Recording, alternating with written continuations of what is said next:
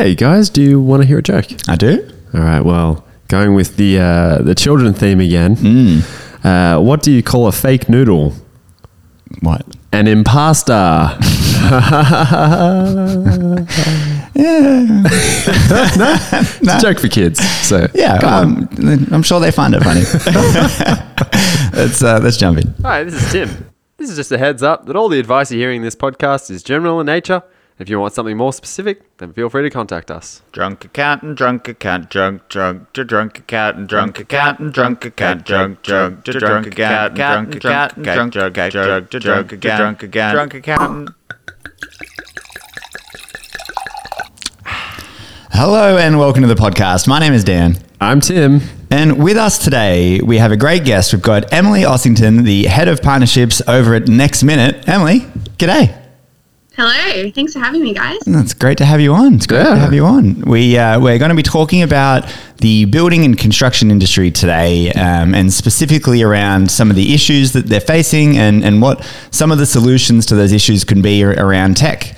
So I'm really keen to dive into that. But first off, Tim, What is the Tim and Dan Low? The reason I pointed you down this week, Tim, is because your voice the first is going. week I can go high pitched again. Yeah, but it's going again. It is going again. It is going again. You're speaking too much. It's been I haven't given it enough rest since I was sick, but I can do the high pitched. Couldn't do that the past few weeks. What's end of financial like for you, Emily, leading into 30 June? Pretty busy?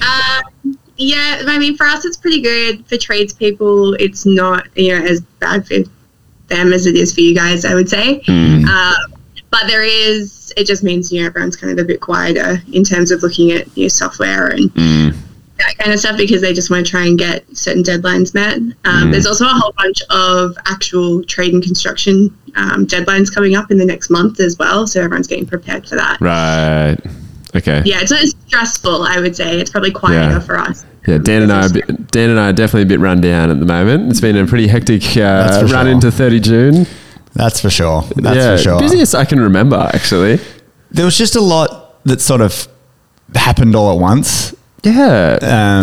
Usually I'm not that worried about 30 June. Like, I don't have that many things to try and finish by the end of financial year, but it's just been. But it wasn't normal stuff either. It wasn't just like, I need a tax return lodged. There might have been a couple of them, but it was mostly just other stuff that people just come out of the woodworks, or organising the team for things, or getting systems prepared because we've got to hit the ground running, and that just all sort of happened at once. Yeah. Anyway, we got through it. We're here.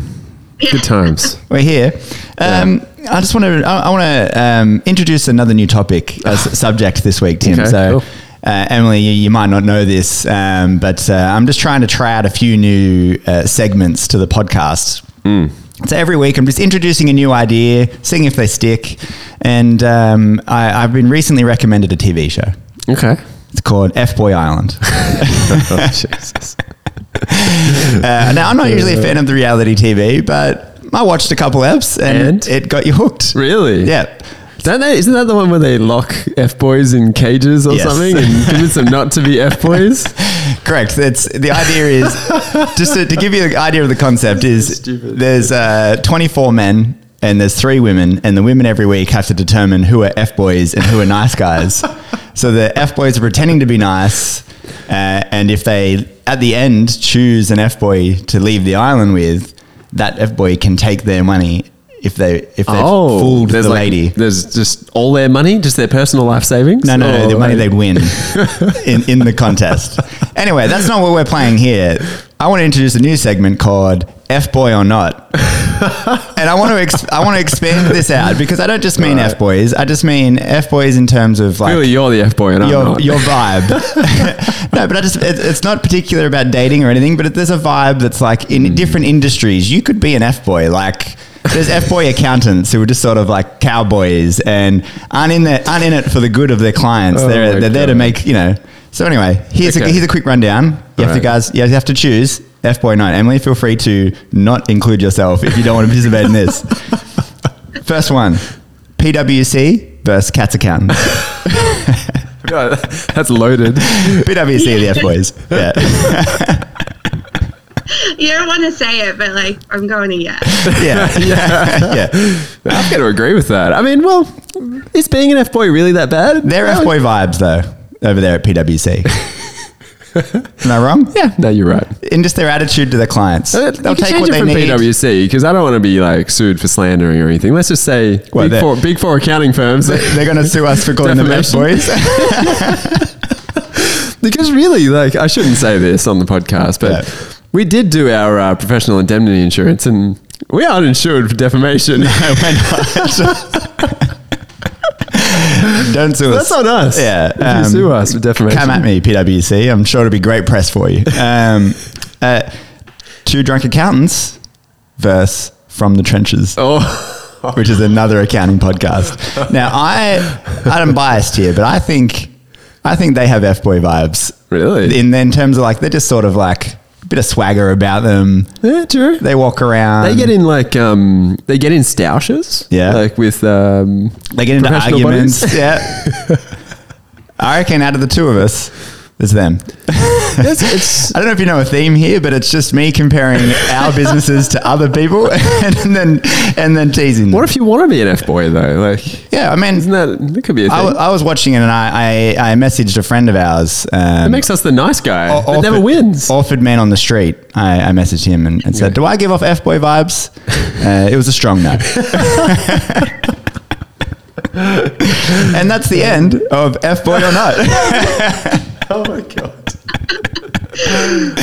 New segment. See if it sticks. I'll be on to a new show next week. I wonder if there's any F-boy building software, building industry software. Yeah, I'm sure you don't want to be throwing shade at other softwares. Yeah, no, I make a moral point of not throwing shade at other software, but I can confirm that there are a few out there. Well, we have no moral points here because we just compared ourselves to others. So there you go. Yeah. All right. Let's move on, shall we, to the business update sponsored by Katz Accountants. Thank you, Katz, for sponsoring this segment of the podcast. Still hiring. At Katz Accountants. Emily, do you know any accountants who need a job?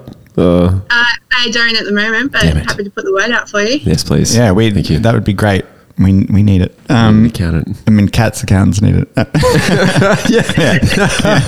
It's not you sponsoring your own show. Yeah, no, definitely not. A couple of things I just wanted to bring up. The first one is I've actually come up with a part 3 of the housing policy. Oh, good. Yeah. Should we update Emily on like what we discussed last week? Yeah. So Emily, we've over a period of a few weeks come up with our own housing policy. Some changes to the legislation around particular things. You know, there's a lot of talk about capital gains, negative gearing, lack of supply of houses. So we need to incentivize people to build. Relates to the building industry, really. Really does. Yeah. Really does. So our first two policies.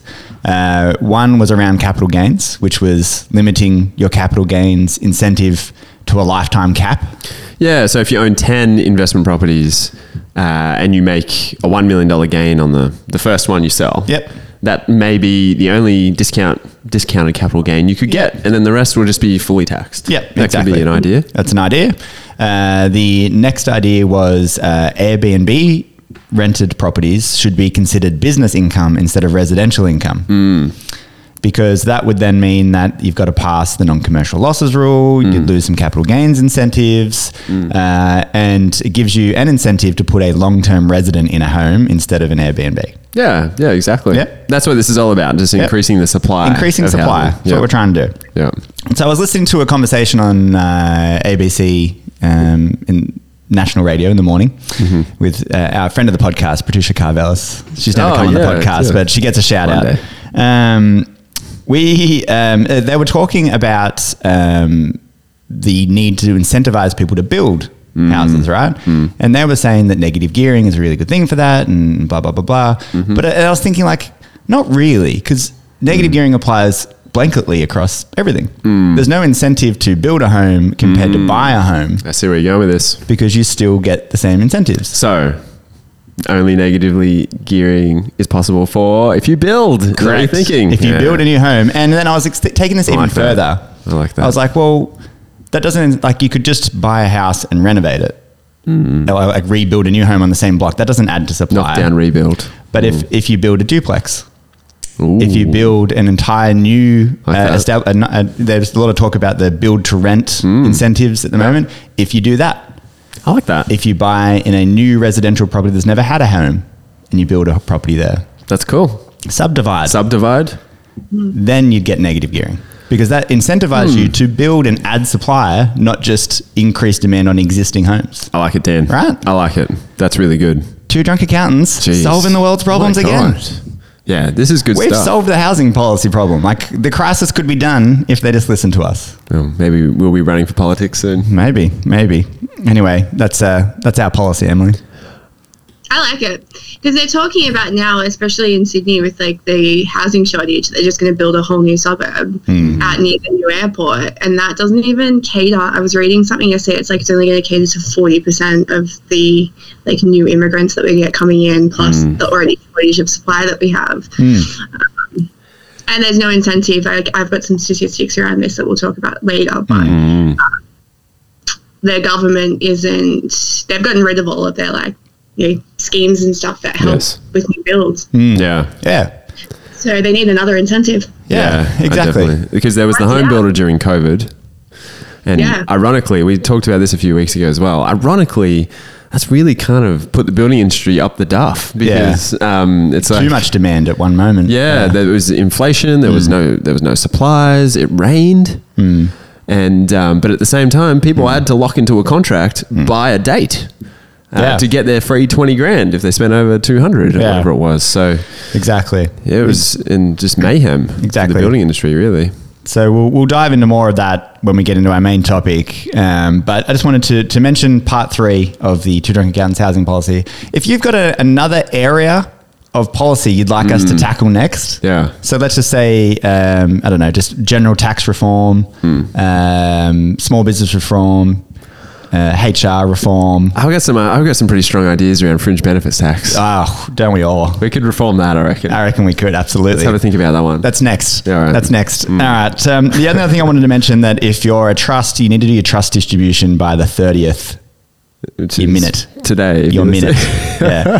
So you need to, if you haven't got a minute, get a bit of paper out and write, this is my minute, my trust distribution minute, and this is who I'm intending to distribute my profits to. And you definitely signed that on the 30th of June, and you've signed it on the 30th. Yeah. It wasn't after. Yeah, and exactly. So make sure you do that. Just a general plug out there. It's an important thing. Tight ass tip. Well, actually, Emily came with one, so please. I have a really good one. So I got home from London last week and noticed the back of my phone was completely coming off. So the glue inside the phone had all disintegrated. And I live life on the edge. I don't have a screen protector or phone cover on my phone. So I was like, okay, this is urgent. And then I was like, well, my phone must be at the end of its life cycle. That means I'm due for an upgrade. Had a look and I was off contract with my phone provider. So I did a bit of shopping around and walked into Vodafone, who had a end of financial year sale on. So for the same gigabytes of data per month, which is 80 gigs of data, I paid $10 less per month. I got a new phone, so the phone repayments stay the same as well. And I also got a Samsung watch. Crazy. So if anyone is out there looking for a new phone or in the market, today and tomorrow is an excellent time to go shopping. 100%. So, like, you could title this like end of year deals or EFS, or even like don't assume your phone plan is good anymore. Here's one. Well, I was with mine for 10 years and never looked around because I was like, well, it does what it needs to do, right? So what's the point of looking around? And then I was like, actually, maybe I could save some money. So the cover was coming off your Nokia 3310? Is that what's happening? No, it was a more recent phone. iPhone 4. I had it sitting next to me, but you can. Oh, wow, God. Inside the back of my phone. Don't electrocute yourself in there. That's a good tip. I think that applies to many things. So I've also heard this for electricity because we are coming up for some rate hikes for electricity prices. So now is actually a really good time to lock in some good rates. It's a good idea. And it's end of financial year, so there definitely are some sales. So I heard there's some good ones there, particularly if you own an EV. If anyone owns an EV out there, has the luxury of owning one of those. I drive a Tesla, just in case you didn't know, Emily. Douche. That made me an F-boy right there. We joke about it on the podcast. I'm really jealous. So lock in something like that, or I'm pretty sure there'd be heaps of other end of financial year deals. I just haven't had time to look into it, to be honest. This spiffy jacket here was technically an end of financial year sale. It is a pretty spiffy jacket. So this jacket, originally $280, got it for $140. Apparently Sydney is the puffer jacket capital of the world right now. Is that a stat? Apparently. Someone said that to us. I don't know if it's true. I didn't verify it. Yeah. But it seems right. Highest density puffer jackets in the world per capita. There's at least 3 puffer jackets in this office today. Yeah. Yes, definitely. I can tell you I've got one sitting next to me. Yes. They're good. You can't argue with them. Now we've said that. If you live in Sydney, you're going to see it everywhere. Everywhere. Yeah. I got my jacket at Rebel Sport, in case you're wondering. It's a Macpac. Rebel? You didn't go to Macpac? No, I did, and it was much more expensive. Really? Because Rebel had a half price sale. If you joined up to their Rebel group for free. Oh my God. Yeah. There you go. That's a good tight ass tip. Right. Very good. Well, thank you, Emily. Thank you, Dan, for your tight ass tips. I really like that. No, thank you for your electricity tip. Let's move on to the main topic, shall we? That's the universal indicator, Emily, that we've moved on to the main topic. Emily, can you hear our sound effects? Or Not that one. I heard the intro. Oh, good. Okay, good. That's good. We're wondering if you could enjoy the intro music. Sometimes when we're doing an interview via Zoom or Teams and we mute ourselves during the intro because we chat about stuff and we're kind of dancing along, we wonder if the people watching just hear nothing and are wondering, like, why are you dancing for 30 seconds? I heard the intro. Good. Yeah. So in case you are listening to this and you want to watch us dance, it will go on YouTube. Yeah, it will go on YouTube. We're videoing this. We post these on YouTube eventually. Let's dive into the topic. So we wanted to talk about the building and construction industry today. Emily, you work with NextMinute, which is a software in the building and construction industry. And so you've got a bit of experience of talking to a lot of people working in the industry. There's research that you guys are seeing all the time. And we just thought it was a good opportunity to sort of cover off what some of these issues are and also segue that into, well, how do you choose the kind of support and technology that might actually help your business? So let's start broader. What are some of the issues we're seeing at the moment in the industry, do you think? What are you hearing? Yeah, so I mean, the common theme that we've heard over the last probably 3 years is that everything's just increasing in costs. And there is a couple of stats that I was able to find from some reports that, and this has come directly from builders and tradespeople in the industry. So for them, their main concerns still are 38% was material costs are still increasing. Next concern after that was for labour cost increases. So 22% of the industry is still facing that concern. 19% are seeing labour delays, which is coming because there's a labour shortage. And that, I mean, there's a whole other section that relates to that. But especially on the east coast of Australia, what we're seeing is that labourers and tradespeople are moving up to northern New South Wales and Queensland. So one for flood relief. Wow, yeah. They're going, a shit ton of work up there. Of course. And then now with the Olympics coming up, we're going to see a whole bunch of tradies go and get paid far too much money to do the jobs that they are qualified to do. And that leaves a shortage behind in Sydney and probably Melbourne as well. Wow. So then having a labour shortage then puts more more demand on the labourers that are left behind. They're going to want more money because there's no one else to do the job. So that's going to impact the labour cost further. Yeah. And then there is still some material delays, but not as much as we probably saw during COVID. Yeah. And so we're seeing all the time these issues around the increase in cost of materials and a lot of builders who have entered in fixed price contracts with people, and then suddenly the costs are far more and they find themselves in a lot of trouble, which is why we're seeing so many building companies go bankrupt or into insolvency. Yeah.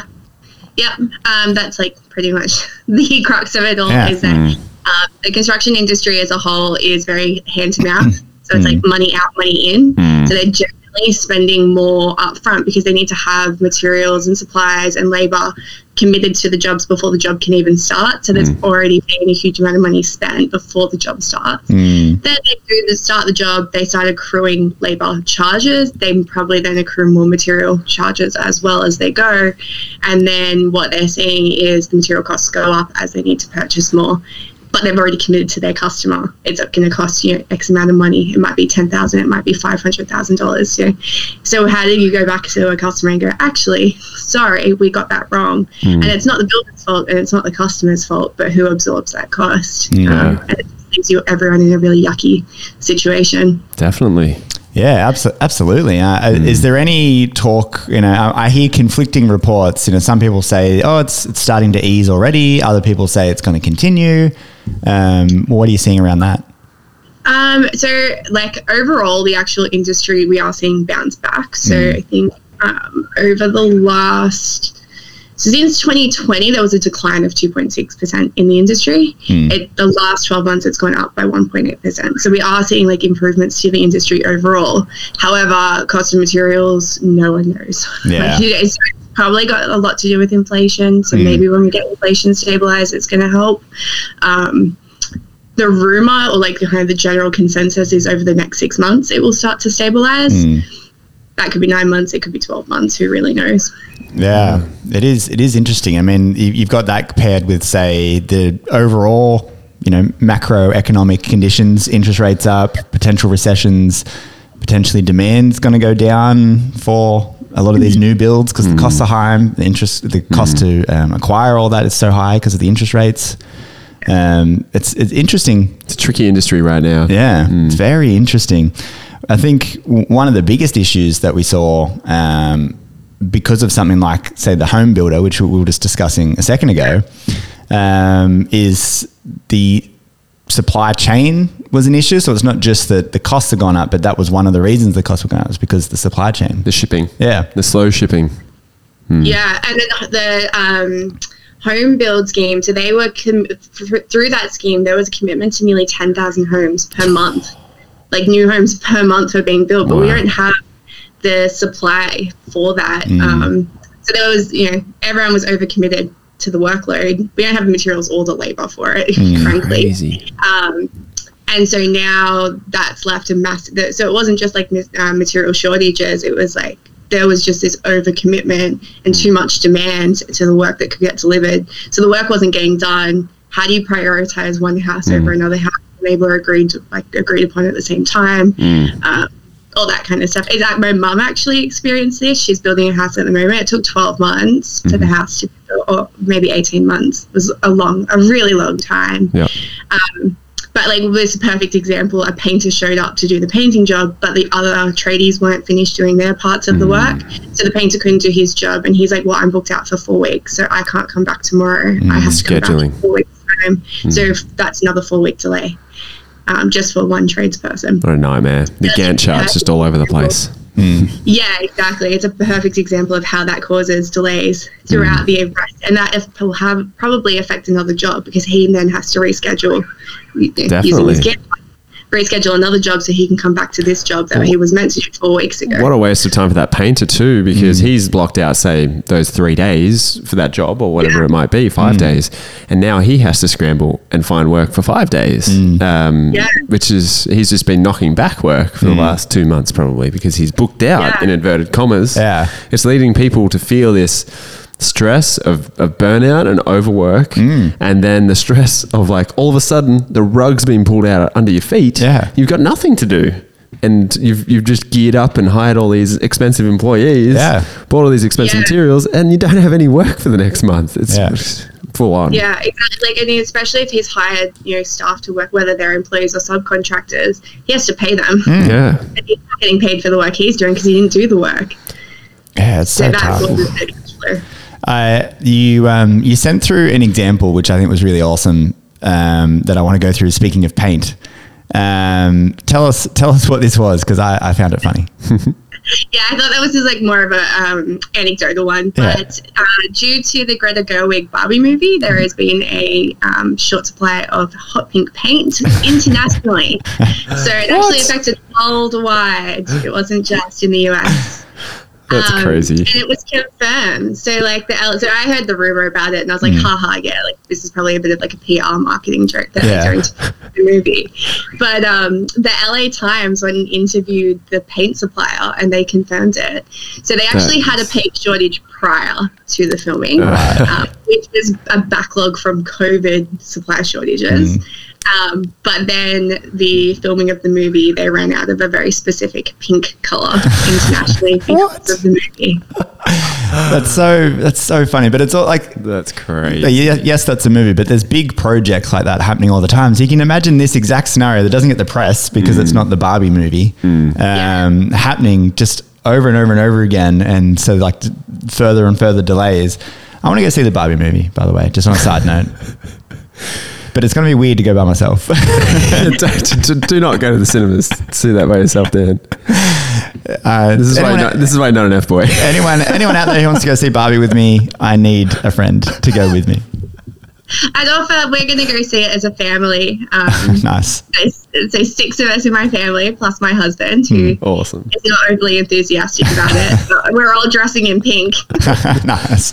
It looks funny. It's got a lot of good actors in it. Is Ryan Reynolds in it? Yeah, he's Ken. Yeah. No, Ryan Gosling. I always get them mixed up. Sorry. Yeah, you said Ryan. I was like, Ryan Gosling. Yeah. The better Ryan. Yeah. The better Ryan. The more serious Ryan. Yeah. Ryan Reynolds is good too. He's fine. Anyway, you can imagine this sort of situation happening over and over and again in different scenarios. There's a big project going on. And then suddenly there's a shortage everywhere else because that's just what's happening. This kind of brings me into the next topic that I wanted to sort of cover, which is just the building and construction industry already has a cash flow problem, just like inherently. Like you were saying before, Emily, around like it's such a money in, money out business. And that's so true. Like you see clients, especially when they're, let's say, a smaller builder that works for a bigger business like an insurance company or a big builder or whatever it is, and the payments take forever to come, and so they're forking out all this money, and then the money's coming in and it's just straight back out again. So there's already like built into a lot of these businesses cash flow problems that even without these increase in costs, shortage of labor and supply chain issues are just part of it. Yeah, the cash flow is tight because you're playing catch up straight away. Yeah. Unless you've got a big stock of cash behind you, which not everyone has the luxury of. So people are using credit cards, overdrafts, they're paying interest. Yeah. And then something affects the efficiency of their job, or there's a supply that's not available, or labor, someone quits and they can't replace them. Yeah. And all of a sudden, that means they've outlaid the cash. There's nothing coming in. Exactly. Yeah. Exactly. Yeah. One of the things I got this stat from, we did a webinar earlier in the week and it was so relevant and I was like, I have to say this on the podcast as well. So it actually came from one of it was either Zero Crunch, Cash Flow Crunch or Money Matters reports, but it was one of the recent ones that came out in May of this year. And they were saying that just generally as a small business, they go through 4.2 months of negative cash flow per year.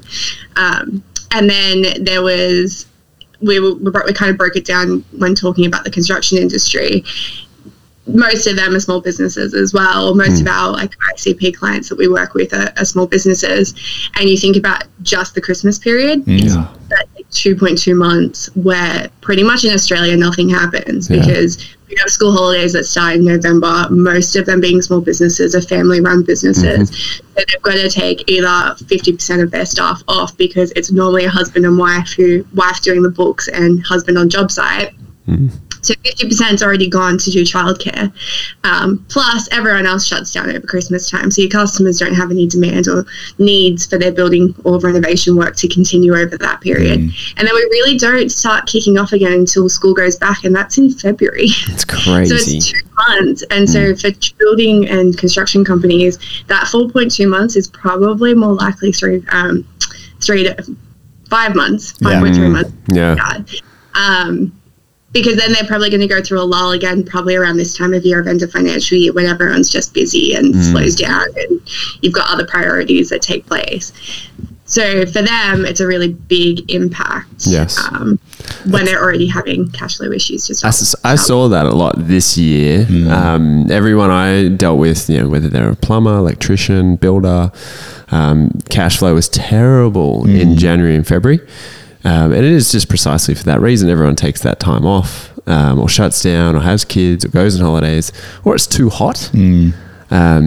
So you really, with your cash flow timing, you've got to, sometimes we do it too with our business. We know we shut down in Christmas for 3 weeks. So we really combine December and January into 1 month. We consider the year an 11-month year. Yeah. In building and construction, you may consider your year a 10-month year. Yeah. And you're trying to hit a certain level of cash at bank by end of November. Months, So. And then anecdotally, we saw this year in April was just one of those really horrible months because you had Easter, Anzac Day, Ramadan, Eid, and there was school holidays as well. King's birthday. So I think from our perspective as a subscription selling based company, I think we had 11 selling days in the entire month. Yeah, wow. So it's a quarter of the month that you actually have working days.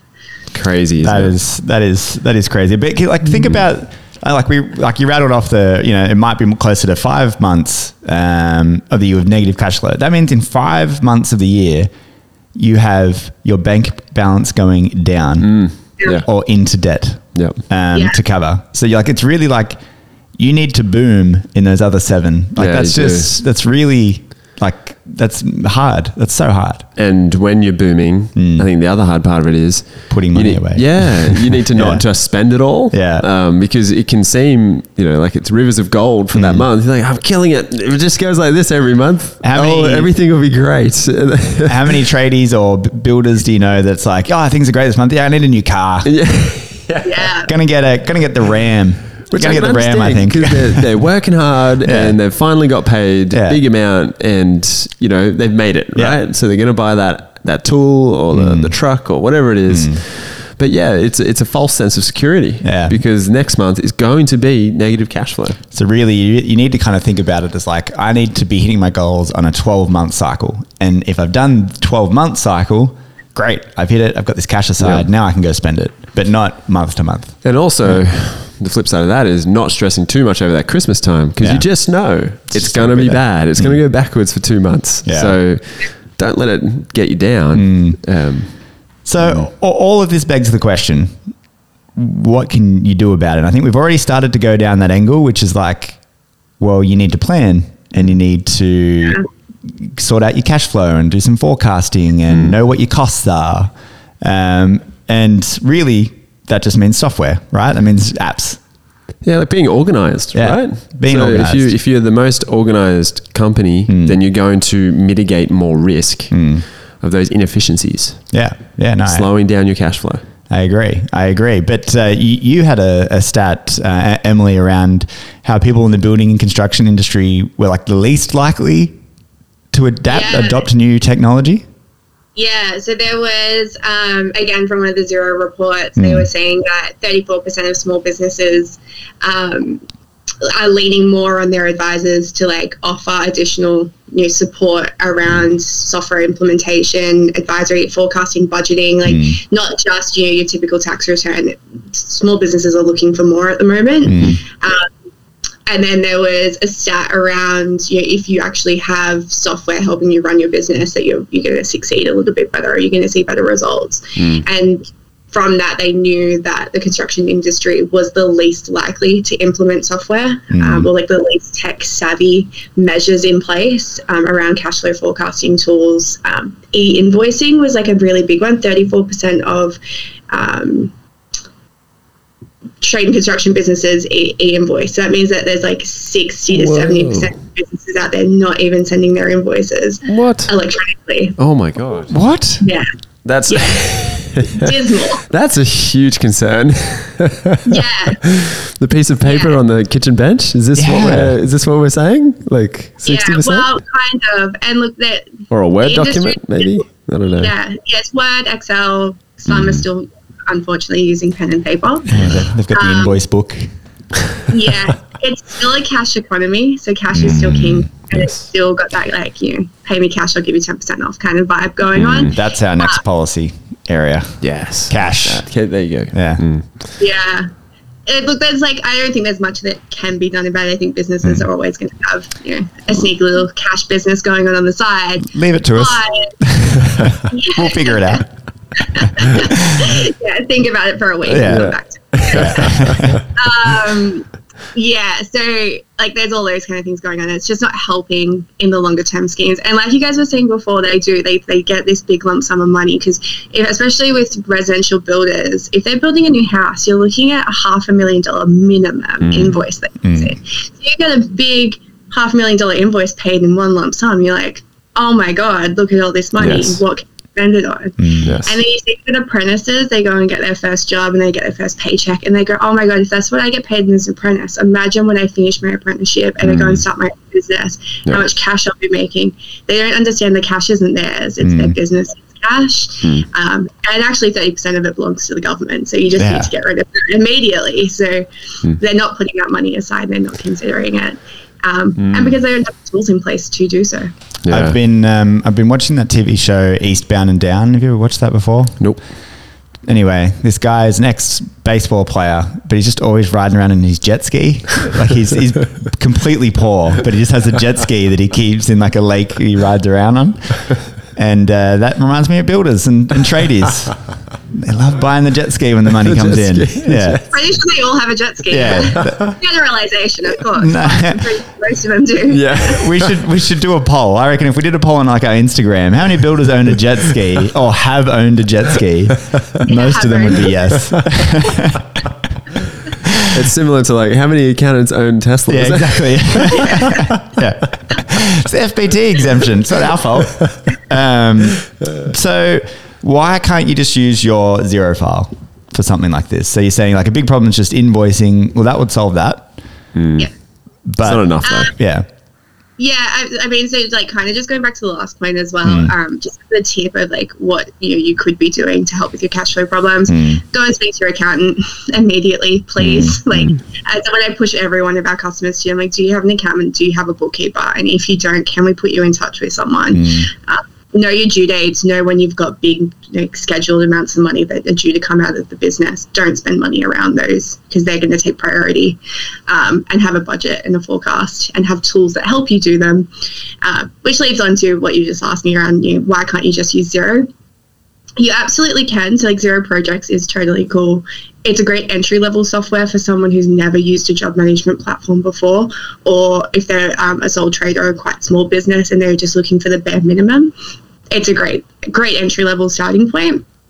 As the business grows, though, what we do see is that a lot of people outgrow the features that Xero Projects offer, and they start looking for more because they need more of the scheduling. They have team members who need access to it. They need to see their schedules. They need to see the customer's job site. They need to see notes. They need to see photos and files and everything else that goes with it. So when they look to upgrade, you want to be able to provide a product that is suited to their needs, right? So the way I think about it is Xero is an accounting package. It was built for accountants and bookkeepers.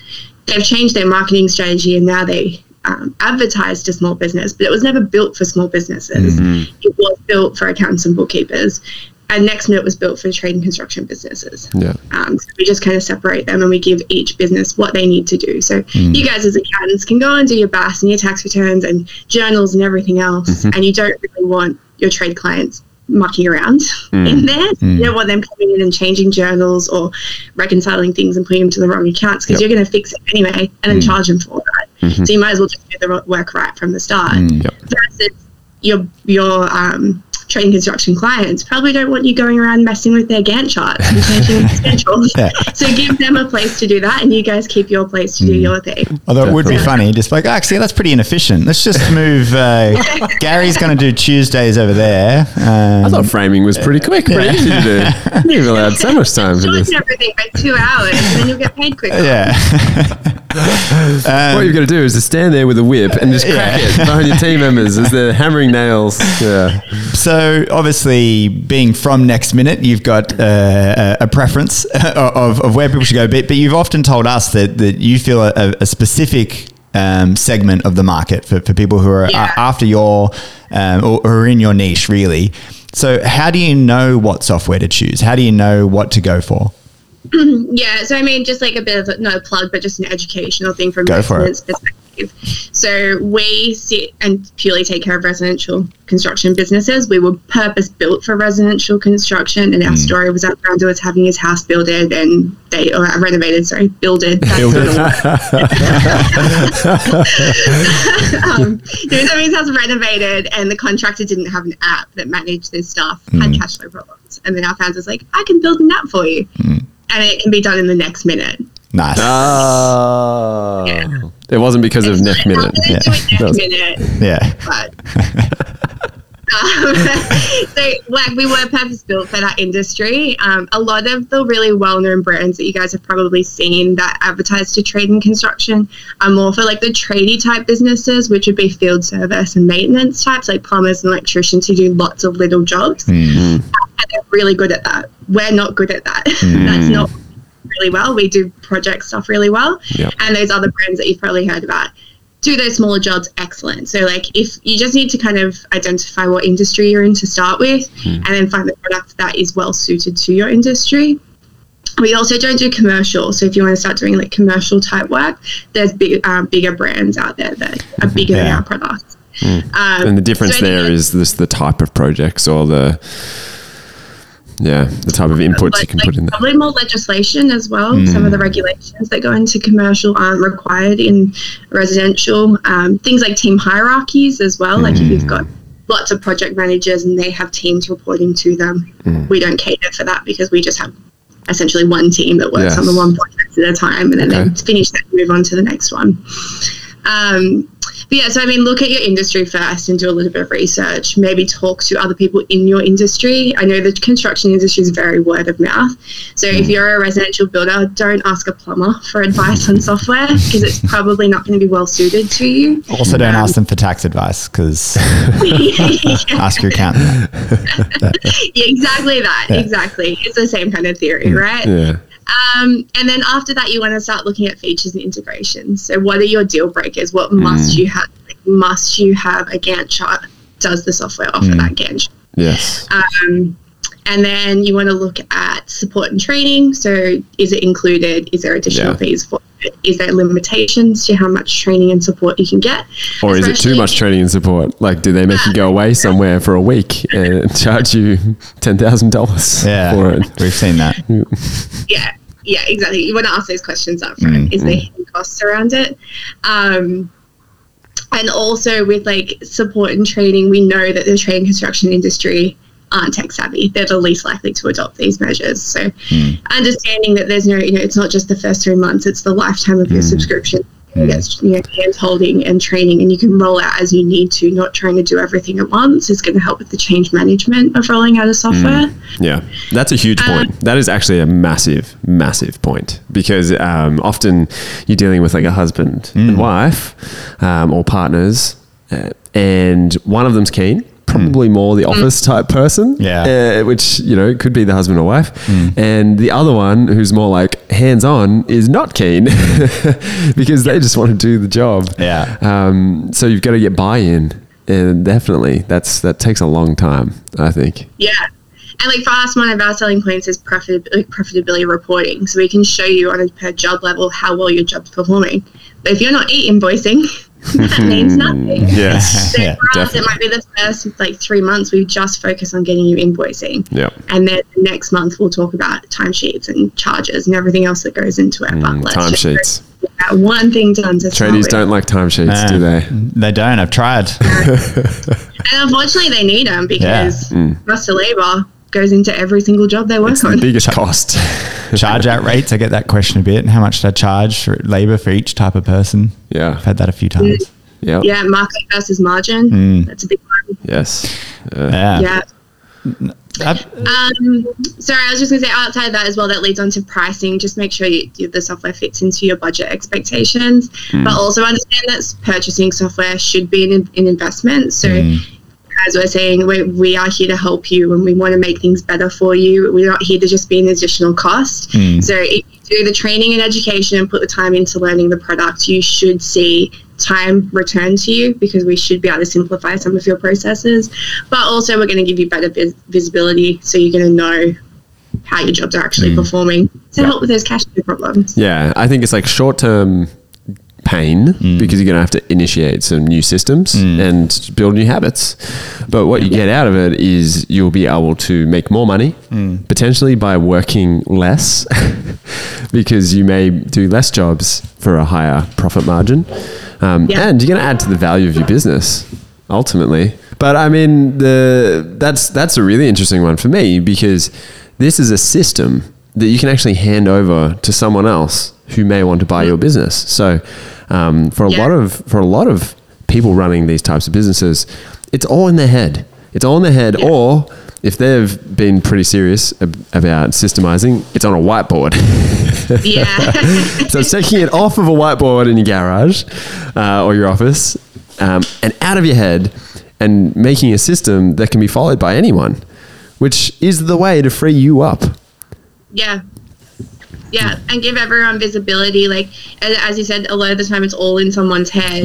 So how do your staff, if you've got 3 staff members, they then rely on you to communicate with them. To provide, what the job site is, what are you doing today, what materials and tools do you need to bring with you, do you need to purchase anything? If that's all in someone's head, how bloody annoying. What a nightmare. That many calls a day asking like the bare basics of how to do my job. I would be so frustrated. So just put it in an app that's accessible. Like, most of the time, those people are really frustrated. Like, my team just doesn't get it. But really, like, you are the bottleneck. And you've built a system that's meant everything has to be run by you and your mind. And it's not a business. You haven't built a system. You can't sell that business. You can't go for a holiday for 6 months in that business. So that's the difference between investing in a software like this or not, and doing it on paper. Absolutely. Well, Emily, I feel inspired around the issues in the business, in the building business, and I think our audience will definitely have a better idea of what software they should sort of like, what are the features in the software, what are the criteria they should be looking at. But if they are listening to this and they're like, hey, I'm someone who builds residential property project by project, how do I get in touch with Emily? Or how do I get in touch with NextMinute? NextMinute.com. Easy. Jump on the website. Everything's on there. We do like all our competitor comparisons, feature analysis, and then you can book a demo, and we have a 14-day free trial. So it's all in there. Sounds good. Sounds good. Well, let's just... I don't know if you heard that sound effect, but that was the end of the main topic. It's a bottle popping? It goes... I did kind of hear it. I kind of. It's very faint. Other things. Well, my other thing, it relates to NextMinute, because I just thought of it whilst we were talking. So when we're at Accountex, was it your founder that we met? We did a 10-minute chat with him. So it was. He's a great bloke, and as it turns out, we made a little joke about NextMinute, and he's a Kiwi as well, so he has that accent. And it turns out he knows that guy. He does. So I think they grew up, Dave, our founder, went to boarding school, and I might be telling this story so wrong. I'm going to go with it anyway. It's the truth. It's the whole truth. But that NextMinute guy, I don't know his name, but Dave knows his full name. He's a skateboarder originally, and he used to skateboard around the area that Dave went to boarding school in. So they've like crossed paths. But then Dave's kids are also like really good skateboarders. Do it competitively as well. So I think they've crossed paths a few times. They're actually in the States at the moment. Levi Hawkins. Hawkins, because he's talking about his broken skateboard in the video. That's why he's like, NextMinute. He's in the. It was a scooter. It was a scooter. It was a scooter. He's like, it's in the. skateboarder originally, and then Dave and his kids are over in the US, so his kids can go to like a skateboarding camp. What? Oh, good.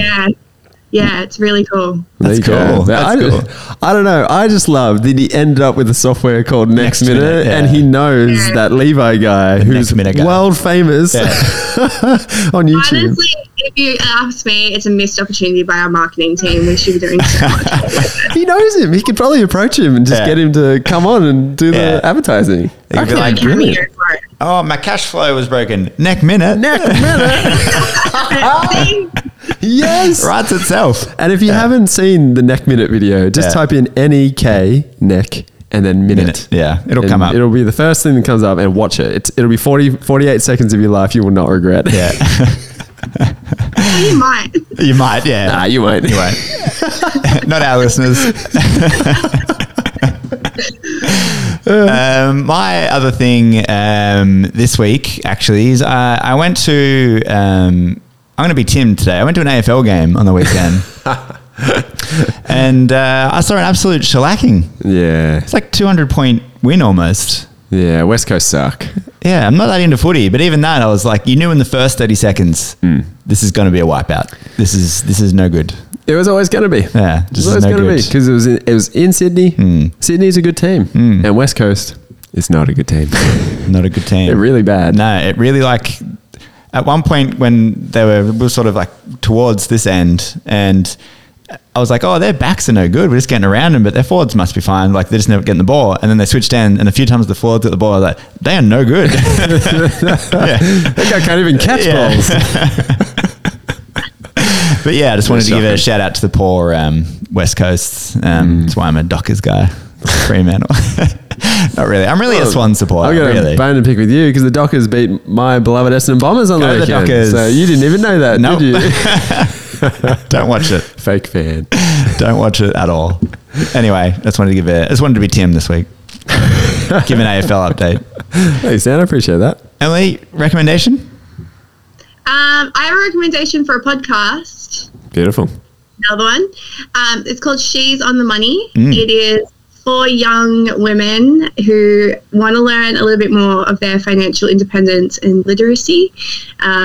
So as I know the guys earlier, I've listened to it, and it's one of the things, like, my parents didn't talk about money at the dinner table. It was very taboo. So I got into my adult life with no concept of how to run my own finances. And the podcast has really turned my life around and helped me be very financially savvy. That's awesome. So if anyone, wants to learn some tips and tricks, every week's a different topic, so you can just pick and choose which ones might be relevant for you as well. Yeah, how good! I like that recommendation. I want to go check that out. Actually, yeah, that is. I've heard. I know a few people who have listened to it, and who thought it was really good.